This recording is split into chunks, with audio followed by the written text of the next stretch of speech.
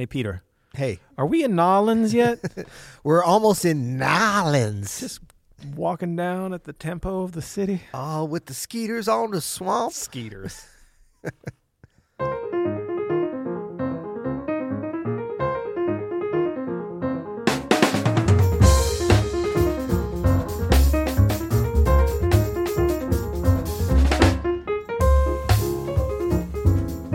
I'm Adam Manis. And I'm Peter Martin. And you're listening to You'll Hear It. A podcast about listening to and playing music better. What? What? That's our new tagline. That's our new remember? tagline. Say it again. You approved it. A podcast about listening to and playing music better. Actually, I'm a little undecided if it should be a podcast about listening and playing music better. I like that. You like that? Okay, Yeah. so get rid of the two. A podcast about listening and playing music better. I like that because Comma? Listening, comma, and playing music? I don't think it needs a comma. Okay. Are any grammatical wizards out there? Yes.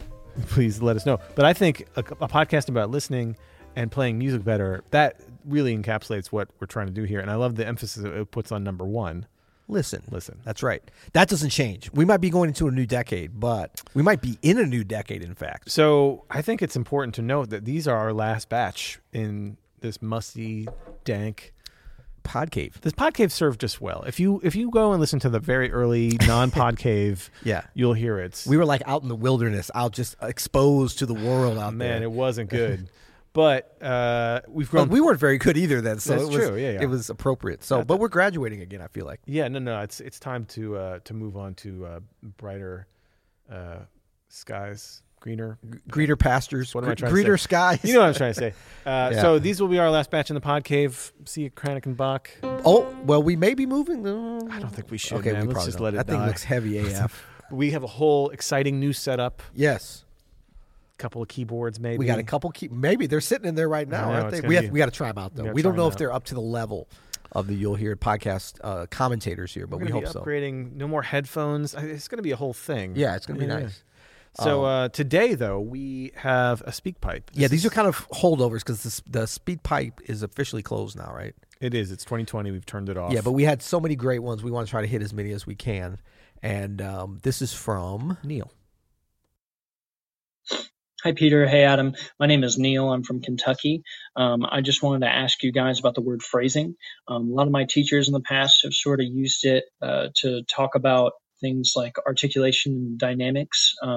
But I just wanted to hear what you guys had to say about it. I feel like it's just used pretty much as a catch-all, and sometimes I don't really quite know the specifics when people are talking about phrasing. So really appreciate the podcast. Thank you so much.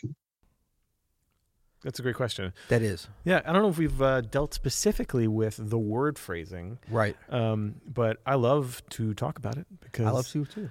Because what you say is important, but equally as important, if not more important, is how you say it. Yes. And to me, that's what phrasing is. It's the how. You know what? We're thinking alike here. This is why we're doing this. I was going to say the exact same thing. This is the how you do it. You have your vocabulary, Yep. but then how are you going to use those words? How are you going to put them together? Even the same, and this is what to me, if you think about it, like you play a phrase and then I play the exact same notes, same rhythm, same tempo. They should be different. Right. And that would be different phrasing. Unless I'm saying I'm trying to do my Adam Manis phrasing. Right. But if I go like, right, Right. you wouldn't do that. You would do. Deep bum bum bum bum. Even cornier. You didn't think that was possible. I thought you were gonna like really. Stoop bop scoop bit leap. Well, no, but that's really getting into Ooh. changing the. Yeah, I don't know what that was. That's really getting into changing the rhythms. I think even if you're at the same tempo, same rhythm, I think you mentioned articulation, dynamics. Those are like the building blocks of what phrasing. Are, Right. There's like timbre. There's the actual sound you get from Yeah. your instrument. there's the attack of each of the individual attack, notes. Yeah. And then there's like the kind of phrasing, I learned a lot about this kind of studying classical music in like some of my teachers would talk about how you're going to phrase that theme or that phrase, actually. The phrasing of it is like the sculpting of it because they're not, in the classical music, you're not deciding on the notes. So that's not an element of how it's phrased. But it's like, are you going to use legato? Are you going to use, a crescendo? And, the things that aren't necessarily written into the phrase, but that are musical choices that we make. Now, are you considering tempo, time to be part of this as well? Because I'm thinking along when you mention classical, I think of like if I'm interpreting a melody, Yeah. it's pre-written, right? I don't want to change the notes too much, Right. if at all. But I can phrase by displacing it, over the bar, or I mean, I think of someone like João Gilberto who would phrase things like so far behind. Yes. Basically like starting them a bar late and then just kind of like letting them end late. Yeah. Like that's phrasing to me. Absolutely. Or Miles with a melody. Would laying phrase it. back. Yeah, I think certainly laying back or playing on top of the beat is certainly a part of phrasing. I think kind of the choice of what tempo you're playing in general maybe is not phrasing. Like that's more of an overall thing, unless you're changing it as you go, maybe. Right? Yeah, no, the overall tempo, that's not phrasing. Yeah. I'm just saying of an individual line. Like whatever the established kind of groove is, how are you placing that phrase in like there? is it phrasing to go as opposed to da da da da da da da or da da da da da da da? Well, see, you're changing up the rhythm now, bro. See, that's what I'm saying, but is Okay. that phrasing? That's, I don't know. Do you consider see this, but this is the question. Yeah. Well, let's talk about the stuff that we do know about phrasing. It's so much better.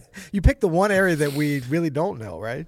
I just haven't thought about it. I think like that. that's more just sort of improvisational choices, But yes, of course, it does contribute to the phrasing. I mean, it's interesting because we talk about a phrase, right, or a theme or a motif. Like I look at a motif as being a short phrase.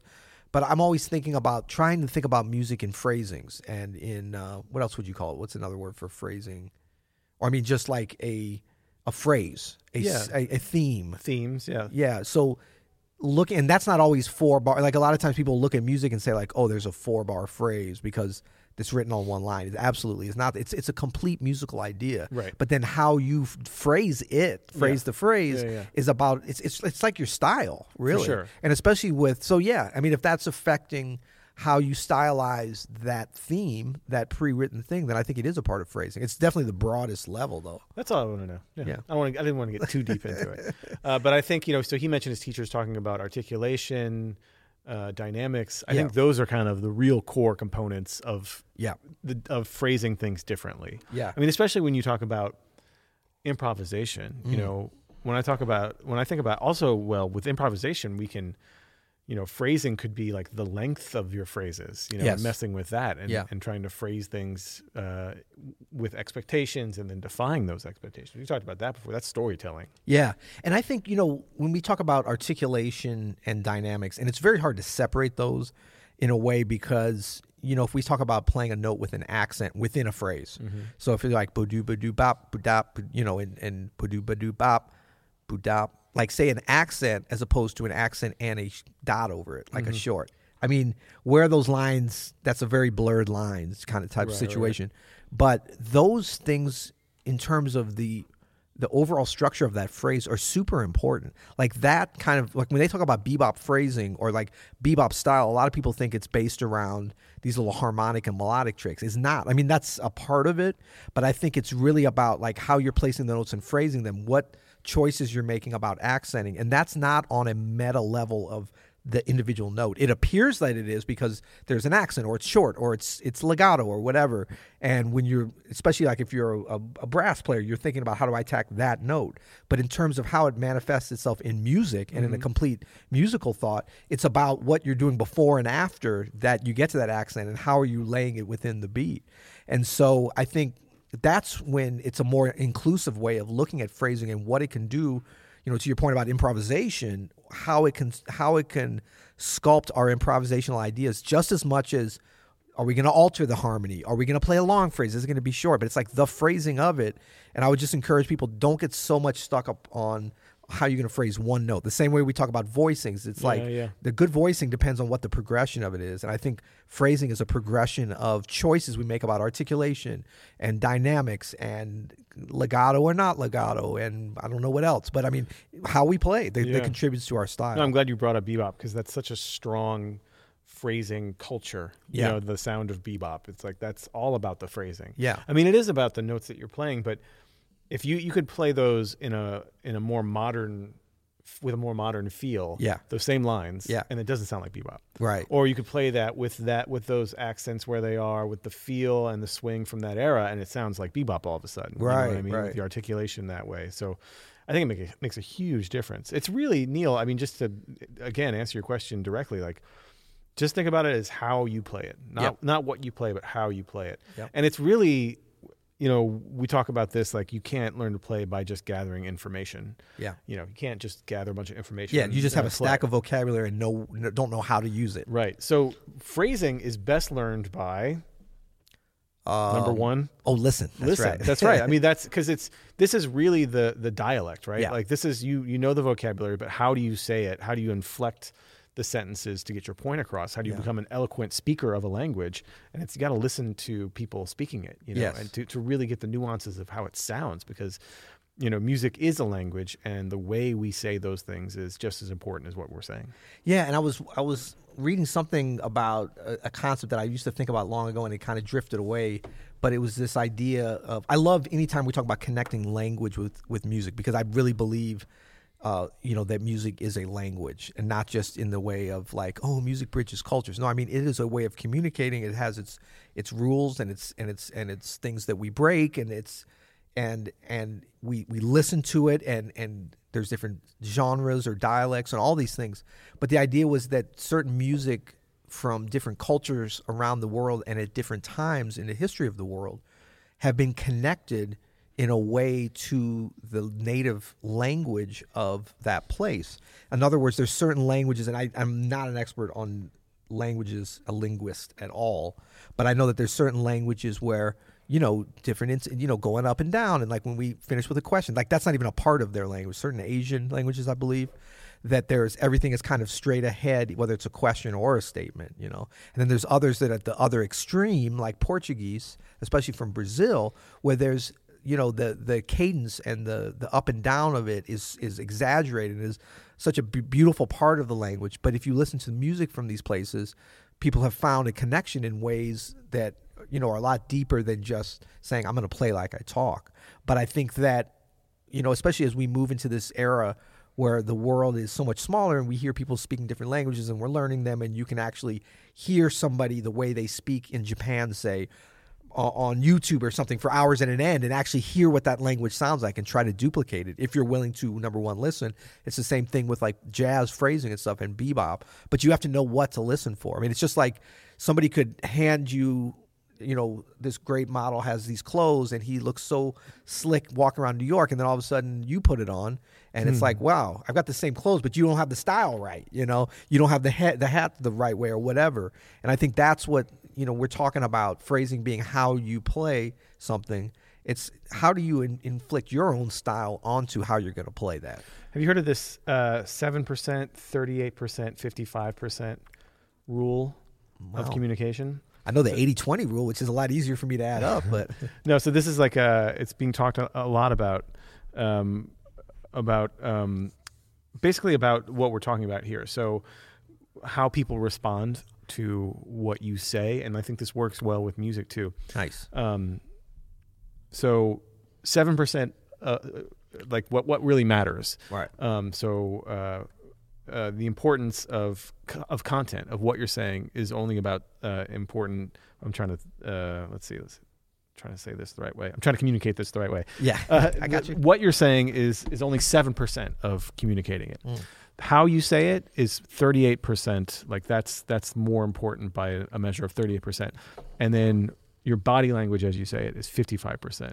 Now that's some data-driven numbers right there. Oddly specific. I'm trying to get a better way of communicating this right now. I'm trying to get better body language so that it comes through. Now, there was a study by this scientist at UCLA in the 60s, and it's being talked a lot about, especially from a marketing perspective of how we communicate things. But I think this is where phrasing is so crucial. It's something we probably don't practice enough if you're an intermediate player. It's like when you realize that you need to spend time learning how to say things. And then for me, the 55%, the body language, that's performance, right? That's being able to convey it to an audience, right? Yep. So if you think about how much work you do on trying to acquire that content, which is like 7%, of people think that's the most important thing, right? As they are being communicated to.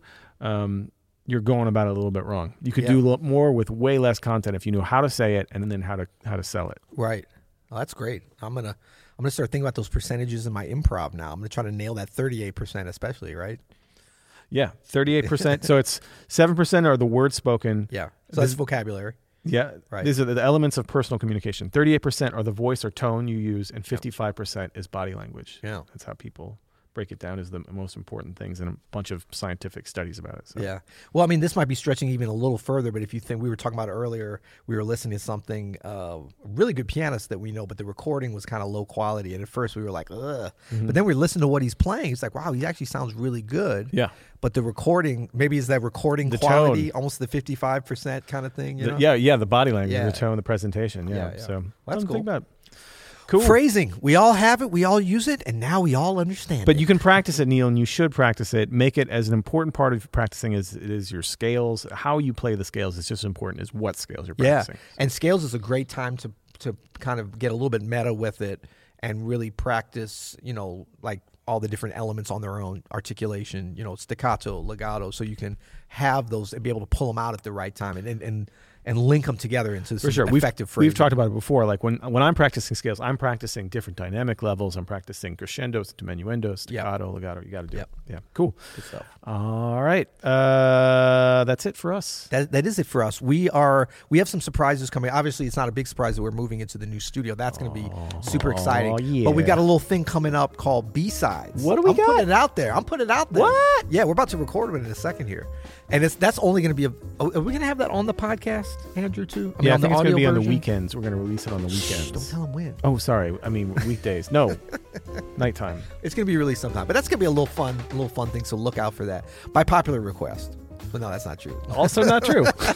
No, the B-sides. But that's especially going to be on the YouTube channel, the new YouTube channel. More on that tomorrow, though. Man, you're giving everything away. Well, you'll hear it.